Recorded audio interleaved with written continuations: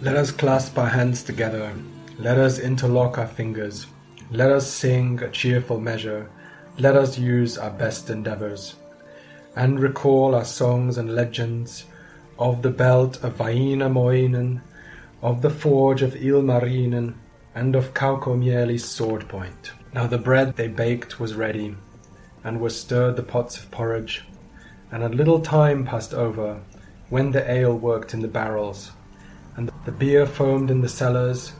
Now must someone come to drink me, now must someone come to taste me, that my fame may be reported, and that they may sing my praises.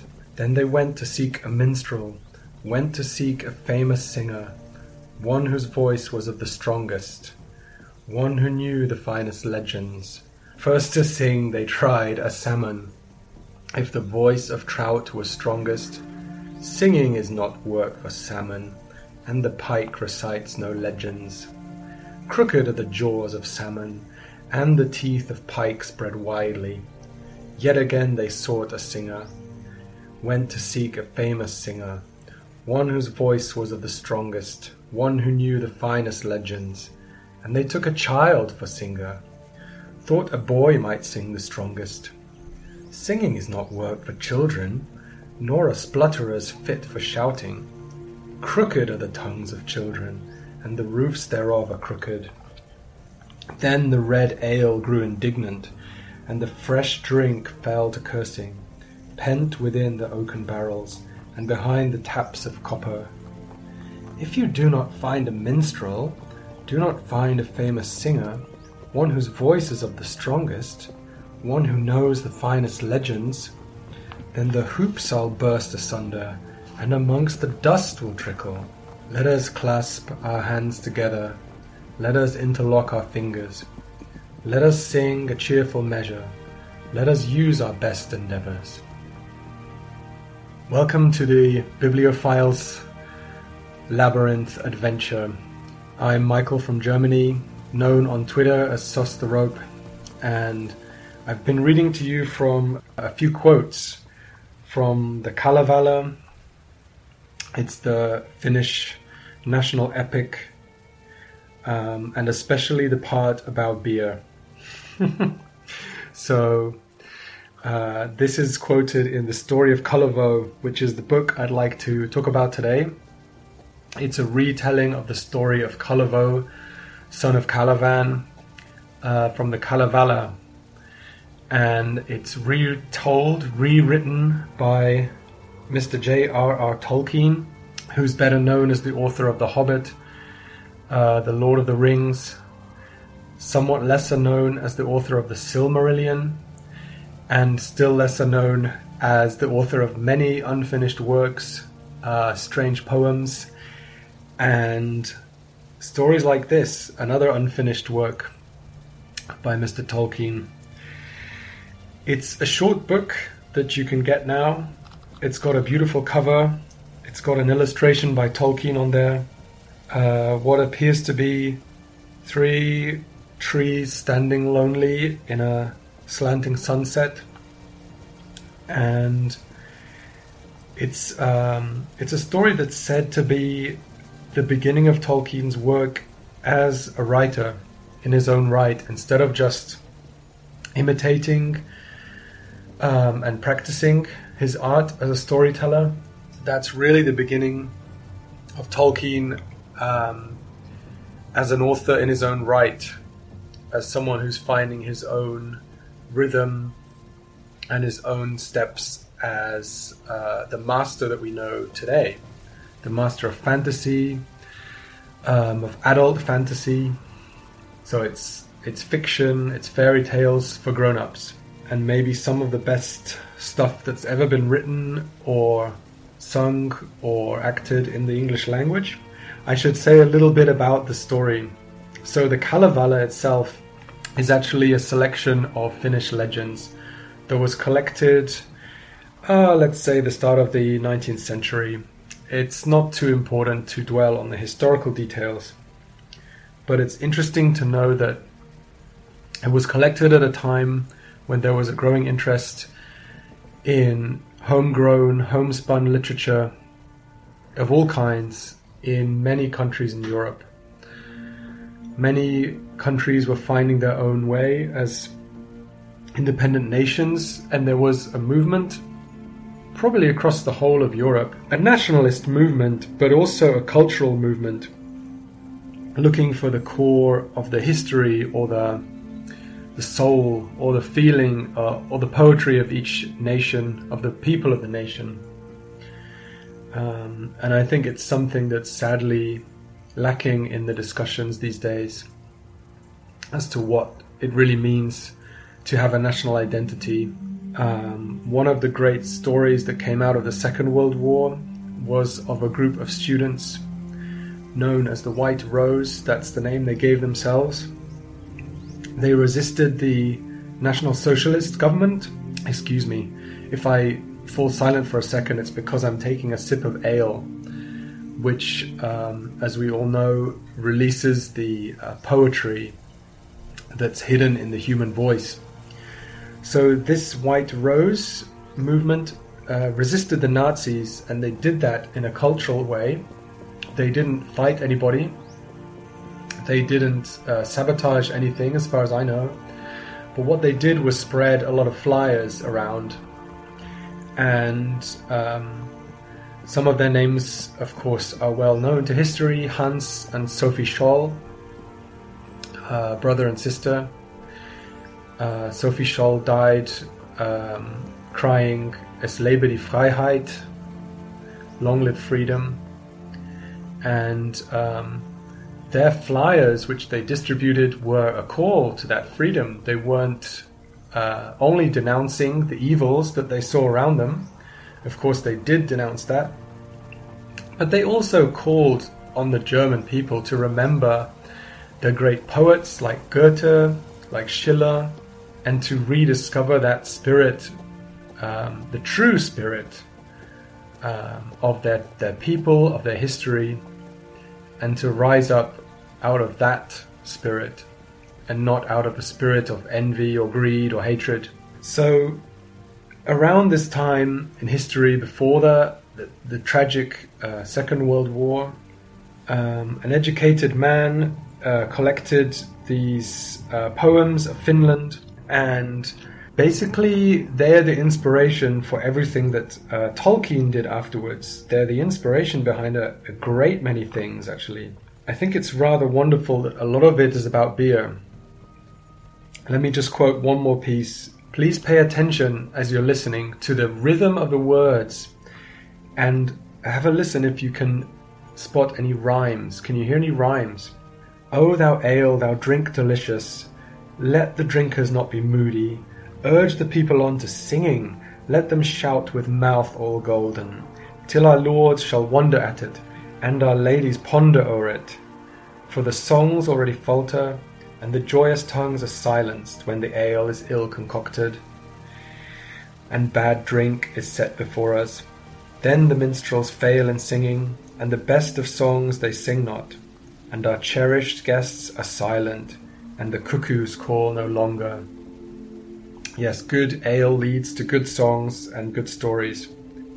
You'll notice there's no rhymes in this poetry. It's all about the rhythm, and it's a very simple rhythm.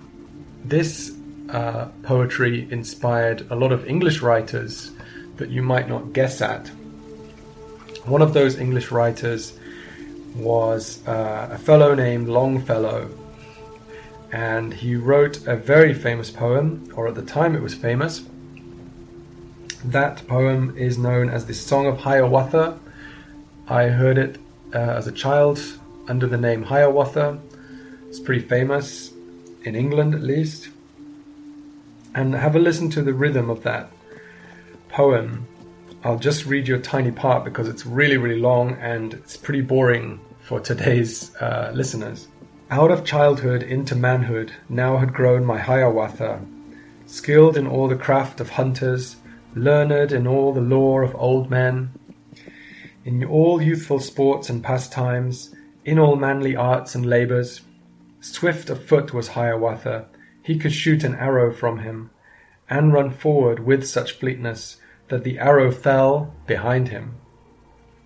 Strong of arm was Hiawatha. He could shoot 10 arrows upward, shoot them with such strength and swiftness that the 10th had left the bowstring ere the first to earth had fallen. So we can hear that Longfellow was a bit of a smart ass, right? I mean, come on. He had mittens, Minja Kawun, magic mittens made of deerskin. When upon his hands he wore them, he could smite the rocks asunder. He could grind them into powder. He had moccasins enchanted, magic moccasins of deerskin. When he bound them around his ankles, when upon his feet he tied them, each stride a mile he measured. So you can tell that this is the same poetry as the Kalevala. There's no rhymes, there's no need for any rhymes, because the idea is that you've had a little to drink, and you're rocking back and forth maybe, and you're kind of intoning these poems, and the rhythm is just helping you to keep on moving. There's a lot of repetition, and the rhythm is very simple, so it's easy for everybody maybe to join in as well. Let us clasp our hands together. So we're probably reciting these poems together and telling these old stories. Now, what kind of story is the Kalevala? Well, Longfellow actually has told a part of it already. There's this magical hero. Even as a child, he's amazingly proficient. He's amazingly strong. He carries a bunch of magic items. Obviously, like pretty high-level character from D&D. He can smash rocks. He can shoot 10 arrows, and they're all up in the air when the first one falls down, and stuff like that. He probably has to roll a pretty high score to do that one. That's also the story of Kullervo in the Kalevala.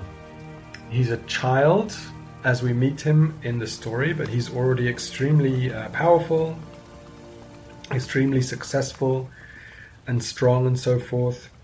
When he's orphaned, and it's basically a tragedy, much along the lines of any Greek tragedy, a story of loss and betrayal. Kullervo is actually hated by this local, let's say a warlord or a kind of magician, and he's basically persecuted. They try and kill him a lot of times, doesn't work. He has a magic dog, and this dog protects him, and basically nobody can touch him. He tries to run away, but his enemies, who basically seem to hate him for no good reason except that he's so cool, they pursue him, and in the end he flips out, and out of revenge he burns the whole place down, uses a whole bunch of magic curses, and kills everybody with wild beasts and so on, turns cows into beasts, bears I think it is, and those kill everyone who's been pissing him off. So that would make a great D&D campaign, Dungeons and Dragons, I guess. And that's probably the experience of many people who play this wonderful adventure game. You might also notice some parallels with the book that I talked about last time. There are some themes of revenge and violence in there, and whether that can bring any kind of lasting happiness. Well, in this story, definitely not. Kullervo meets a beautiful girl in the forest, and somehow doesn't realize that it's his sister, Wanona, and actually her name appears in the story of Hiawatha, I think, with a different spelling. Her name means weeping, crying. They fall in love, and one day she dies. Kullervo is inconsolable. He talks to his sword, of course. He has maybe not a magic sword, but certainly a sword of legend, a mighty sword. He talks to his sword, and the sword says, yes, I mean, you've used me to kill people who are innocent, so I'll be happy to kill you too. And he falls on his sword. So it's a terrible tragedy. Why did this pretty depressing story inspire everything that Tolkien came up with in the end? Well, and also, why did it inspire Dungeons and Dragons? You might think that's an exaggeration. Have a listen to the names of some of the Finnish legends and gods and mythological features that are mentioned in the Kalevala, where this story comes from. So there's the nymph of blood and the veins, the spirit of the rudder. There's Moon and his children, the sun and his. So the moon and the sun are male. Tolkien is keen to point out in this essay that they reprinted together with the story. There's a dim and awesome figure, the nearest approach to regal dignity, Typo, god of the forest, and his spouse Mielikki. Well, Mielikki is a goddess in Dungeons and Dragons, and the spelling of her name is exactly the same. Typo, god of the forest, his spouse Mielikki, with their fairy-like son and daughter, Telavo, little maiden of the forest, clad in soft and beauteous garments, and her brother Niiriki, with his red cap and blue coat. There's Jumala, or Ukko in the heavens, and Tuoni in the earth, or rather in some vague, dismal region beside a river of strange things. Ahti and his wife Velmo, Pakkanan, the frost, Lempo, the god of evil, Kankahata, the goddess of weaving. Okay, so there's this list, a huge list. Oh, later comes Ilmatar, which is not a mile away from another one of the Dungeons and Dragons gods. So, in the latest book of Dungeons and Dragons lore, which I have right here, it's the Sword Coast Adventurer's Guide. Let me read to you the entry for Mielikki. Our Lady of the Forest, the Forest Queen. People rarely speak of Mielikki, except in quiet forest spaces. Woodlands that evoke wonder are where she reigns supreme, but she's said to keep watch over good folk in any forest, no matter how dark and cruel. When children are lost in the woods, people beseech Mielikki to protect them until they are found. So this is Mielikki, the Finnish goddess. She's right there in Dungeons and Dragons, in the Forgotten Realms campaign setting. I was introduced to Dungeons and Dragons as a teenager, probably in the best way. I had no idea about this concept of playing games, role-playing games or war games, but a cousin just said to me and my younger cousin one day on the train, I think it was, "Oh, let's play the adventure game." So he said, "Sure, sounds good." We drew a map on a piece of paper, it was like a treasure island or something, and he said, "Okay, so you are here on the beach, and you can see this mountain, you can see a forest, and you're shipwrecked on this island. Okay, what do you do?" And that, in a nutshell, is Dungeons and Dragons. That's how it works. There's a story, typically a storyteller. You don't need to have one necessarily, but you agree on a story and you figure out what your characters are going to do. There's a bunch of rules which are more or less complicated for deciding what happens when there's a conflict of some kind. Yeah, and that's the game. So why am I interested in this book especially? Well, there's also my obsession with Tolkien that stretches way back to when I was a kid. But I promised I would talk somewhat about role-playing games, Dungeons and Dragons. I'm dropping this name as many times as I can, but of course there's a lot of these games. And how does it relate to books and the labyrinth of stories that are contained therein? Well, I think this notion of a shared storytelling is something that we sorely miss these days. And the fact that Dungeons and Dragons has made such a massive comeback in recent years is one sign of that. Being able to dig deep into these old myths and legends. Hey, it's not only for the sake of these weird stories, and let's face it, they are pretty darn weird. And it's not only for the sake of confronting bad stuff that we know is real, but it's also for the sake of sharing the story. And this sense of being on this adventure together is something that you can get from role-playing games, maybe more than any other enterprise. It's like with your work colleagues or with your buddies of any type of context. Of course, you've got your shared stories, you've got your in-jokes. But I'm amazed to find that having not really played any role-playing games for decades now, I can still remember those early attempts.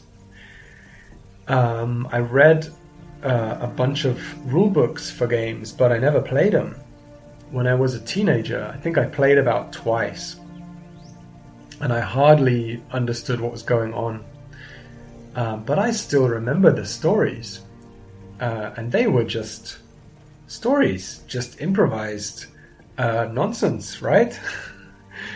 But what's different about those stories is that they were shared stories. They arose from a sort of common understanding and a common negotiation or a common challenge that arose from those people being together at that time in that place that you just can't replicate with any amount of effort. So I think that's why they stick in my mind. And having run across D&D when the wave of the 5th edition of Dungeons & Dragons hit, I've got all the books, by the way, sitting on my special D&D shelf, and I plan to work through a couple of them, a couple more of them, when the time and the moment arises. But when I first got back into this crazy hobby of adventure games, RPGs, again, I can remember all the stories like it was yesterday.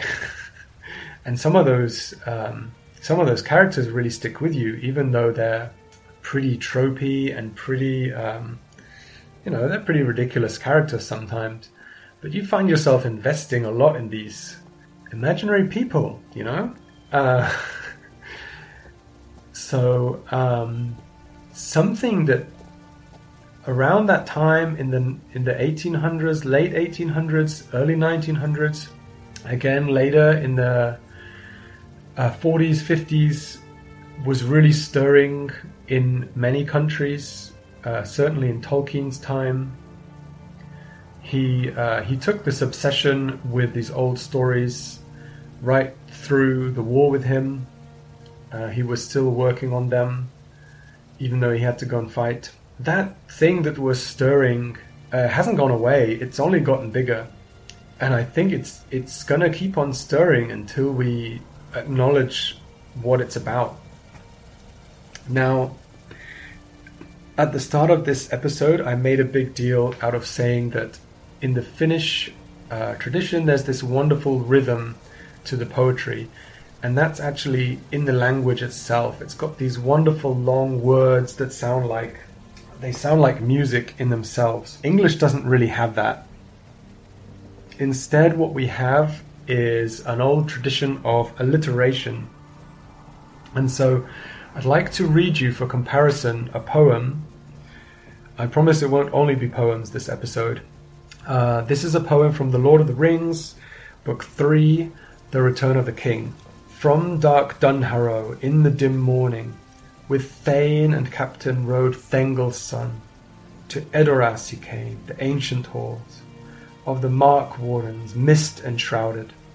Golden timbers were in gloom mantled. Farewell he bade to his free people, hearth and high seat and the hallowed places, where long had he feasted ere the light faded. Forth rode the king, fear behind him, fate before him, fealty kept he. Oaths he had taken, all fulfilled them. So in this poem, in this song, you can hear there's almost the same rhythm. It's 4 beats. 1, 2, 3, 4. 1, 2, 3, 4. But this time, it's not so much the rhythm, it's the sound of the words, the start of the words. So listen again for the alliteration, the same sounds or the same letters. It's not perfectly, some of these alliterations are not perfect, by the way. So in this one, he's got oaths with an O and all alliterating. Oaths he had taken, all fulfilled them. Forth rode Theoden, 5 days and nights, east and onward, rode the Eolingus, through Fold and Fenmarch and the Firion wood. 6,000 spears to Sunlending, Mundburg the mighty under Mindoluin, seeking city in the south kingdom. Foe beleaguered, fire encircled, doom drove them on, darkness took them. Horse and horseman, hoofbeats afar, sank into silence, so the songs tell us. And these songs and poems blend seamlessly into the story that he's telling. It was indeed in deepening gloom that the king came to Edoras, although it was then but noon by the hour. There he halted only a short while, and strengthened his host by some 60 of riders that came late to the weapon take. Weapon take is an old Anglo-Saxon term. It means just counting all the swords you got. Weapon take, count the swords. And Tolkien had really mastered his art by this point. He wasn't trying to imitate anybody like Longfellow was. He wasn't ripping anyone off.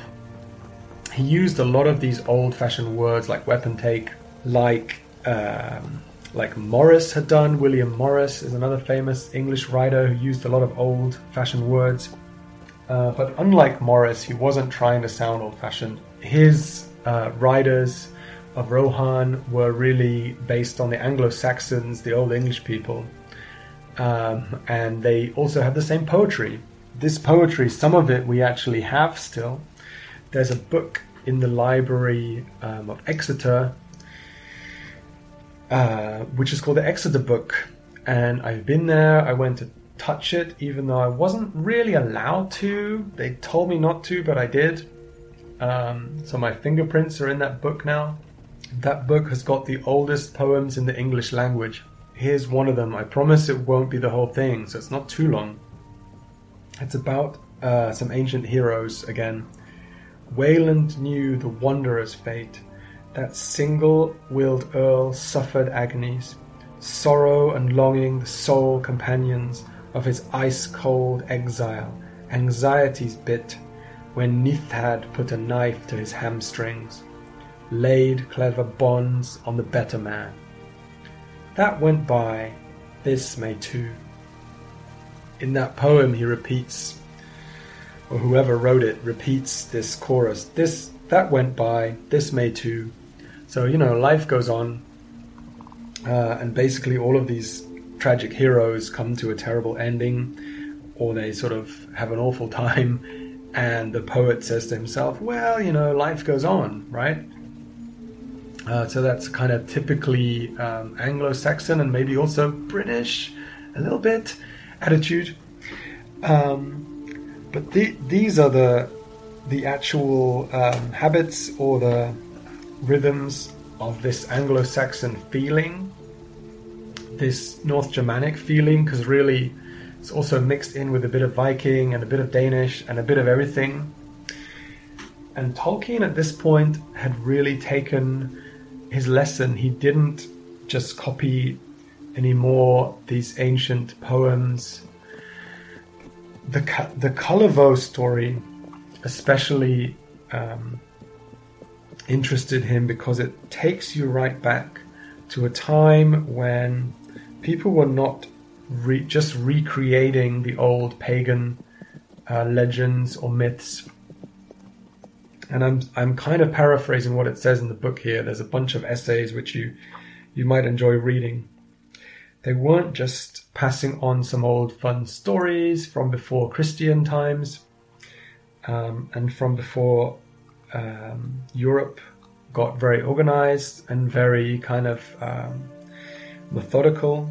The cool thing about the Finnish stories is they're very immediate. The heroes are just totally fantastic. The magic is just right up in your face.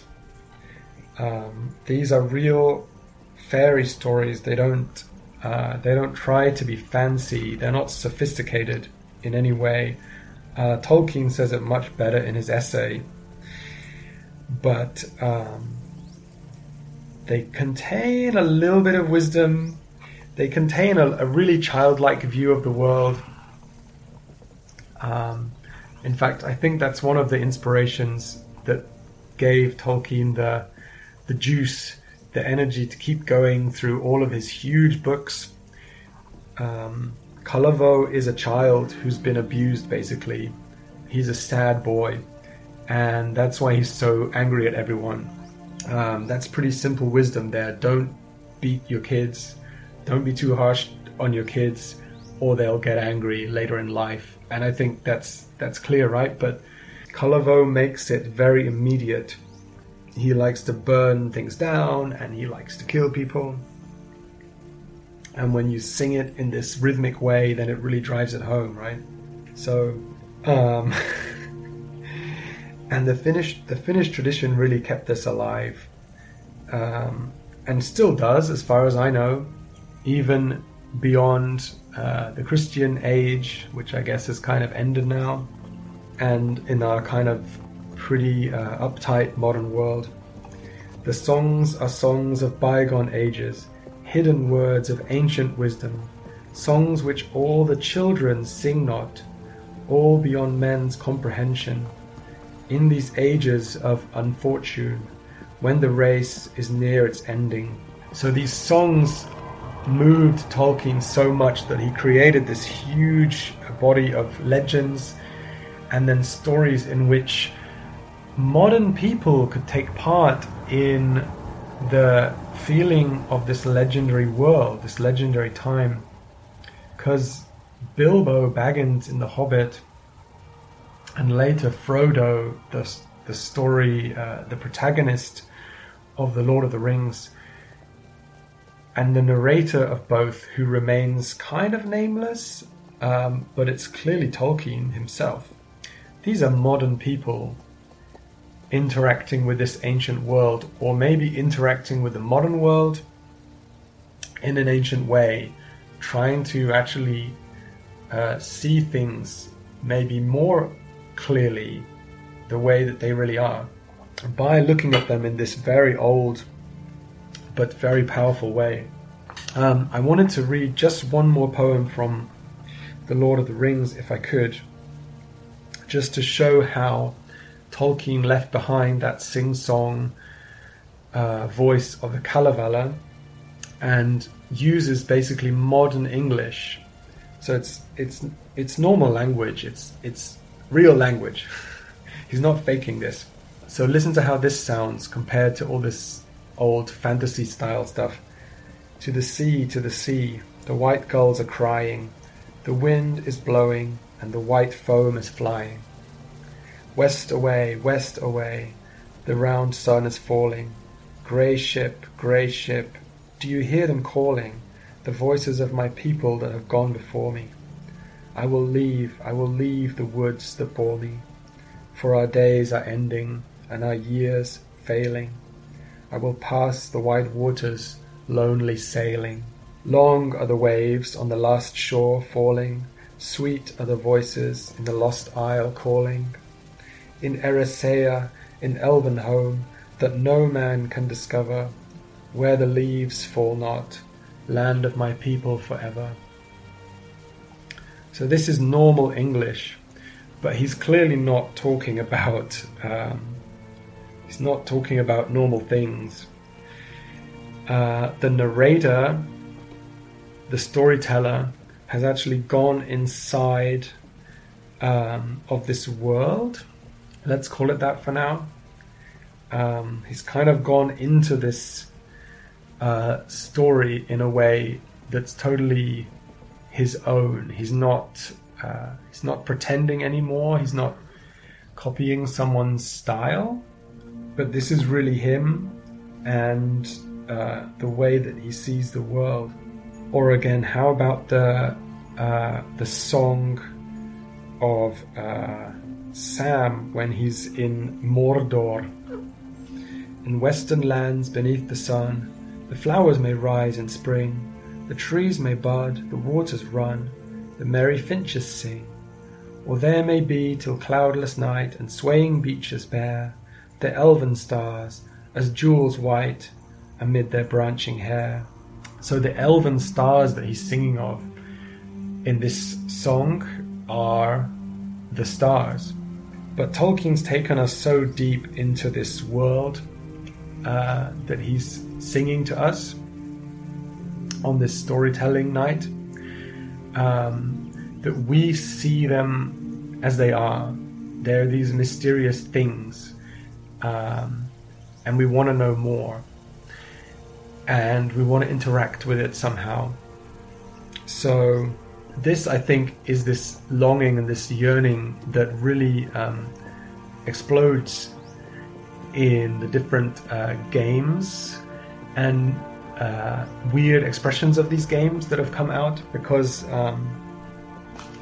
you can see it in almost all of the stories, by the way, from that whole period. So I've got here in front of me a couple more of the books that E. Gary Gygax mentions in his first Dungeon Master's Guide, I believe.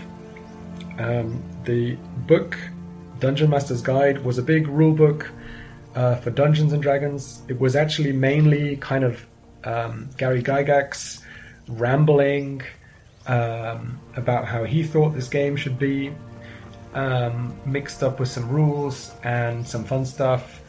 And right at the back there was an appendix. There were tons of appendices. The last one, maybe, or maybe not even the last one, was Appendix N. You can guess how many there were. And in Appendix N, we basically get a look at Gary Gygax's bookshelf. It's meant to be inspirational and educational reading. It's basically like a list of all the cool stuff that Gary Gygax loved reading at the time. One of those books is the Harold Shea stories, collected in the Complete Enchanter, and then the Incomplete Enchanter, and then in the Complete Enchanter, there was also a collection called the Enchanter Completed, so that should now be clear, right? So there's a bunch of stories about a lively and bored academic who goes time traveling and space traveling and actually goes into imaginary worlds by the mystical power of logic and reason. So it's kind of sci-fi as well. But listen to how one of the characters in one of his adventures speaks. "O thou distant Valta Pyart, caught in Xanadu's enchantments, I am sure I know thy father, since thy father's name was Oswald." So it's Walter Bayard, by the way, but the guy can't say it. "Oswald of Atlantic City, and thy mother's name was Linda, of the New York City Jacksons. See, I know of all thy people." So he's met Lemminkainen, who's one of the Finnish heroes of the Kalevala. Yes, this Finnish stuff influenced basically everybody at the time, and it still kind of influences people now. Lemminkainen is one of the big heroes of the Finnish epic, and he's basically a crazy playboy adventurer. He just gets into a ton of trouble and doesn't seem to care, and then he dies, and people are sad. And his name inspired one of E. Gary Gygax's famous characters from Dungeons and Dragons, who is the wizard Mordenkainen, who's kind of similar. And so you can see that this very obscure book, which basically a handful of people have read, inspired everything to do with sci-fi, fantasy, It's really everywhere. Gaming, the whole modern computer gaming industry probably owes a lot to a Finnish story that people used to just tell around the fire. All of the Dungeons and Dragons games have got some of this inspiration in them. Another one of the Appendix N books, and I'll go more into these in another episode probably. Another favorite is 3 Hearts and 3 Lions by Poul Anderson. And again, he's got a modern day character. This time it's a skeptical engineer with no interest in fairy tales. His name's Holger Karlsson. So he turns out to be like a reincarnation or an avatar or a personification of Holger Dansk, who is, by the way, a real-life mythological hero, and also gave his name to another Nazi resistance movement. Yes, there was a Danish resistance movement in the Second World War called Holger Dansk, just means Holger the Dane, and they fought against the Nazis. In this book, Holger Karlsson fights against the Nazis, and then he's mysteriously taken off to Fairyland. I'm not kidding, that's what happens. And he discovers who he really is. And then he comes back to this universe. And the author meets him at the end of the story. Here in this universe, the outward trappings were less picturesque, I suppose. A man in a boat escaping to help the Allies. But his escape was necessary. In the light of what happened since, you may guess why. So Holger Danske arose to see that he did get free. I was weeks gone in that Carolingian world, and returned to the same minute on this. Time is a funny thing. I had a devil of a time explaining why and how, but we were in a hurry and went our separate ways before the strain on my wits got too great. Since then I've been plain Holger Karlsson. What else could I do? He shrugged. When I came to the knowledge of myself as the defender, I broke down the hosts of chaos in that world. Then, because of the spell, I was drawn back to finish my task on this side. Once the crisis was past in both worlds, the job done, well, equilibrium had been re-established. There was no unbalanced force to send me across space-time, so I stayed. Holger is back in the real world as we know it. And this is exactly what happens, of course, in a game of Dungeons and Dragons. You finish with your day job, you go home, or you meet at a friend's place, or even online or something, and you begin to weave a strange tale of heroism, or perhaps not so heroic deeds. And then when it's done, you go home. And I wonder if we can really say honestly there's not something of that missing in today's world. It's important to know the difference between fantasy and reality. And I think if we delve a little deeper into what we call fantasy, we might find ourselves staring more intently and more penetratingly into reality. So I hope you'll join me next time as we dig even deeper into this rabbit hole. Got a couple more books here I didn't get into. Michael Moorcock I want to touch on next time. But please feel free to hit me up on Twitter and suggest anything you'd like me to look at. Yeah, as long as it's to do with adventure, then I'm game. It's Michael from Germany. It's Sauce the Rope on Twitter. Send me a tweet and tell me how you like this podcast. Over and out.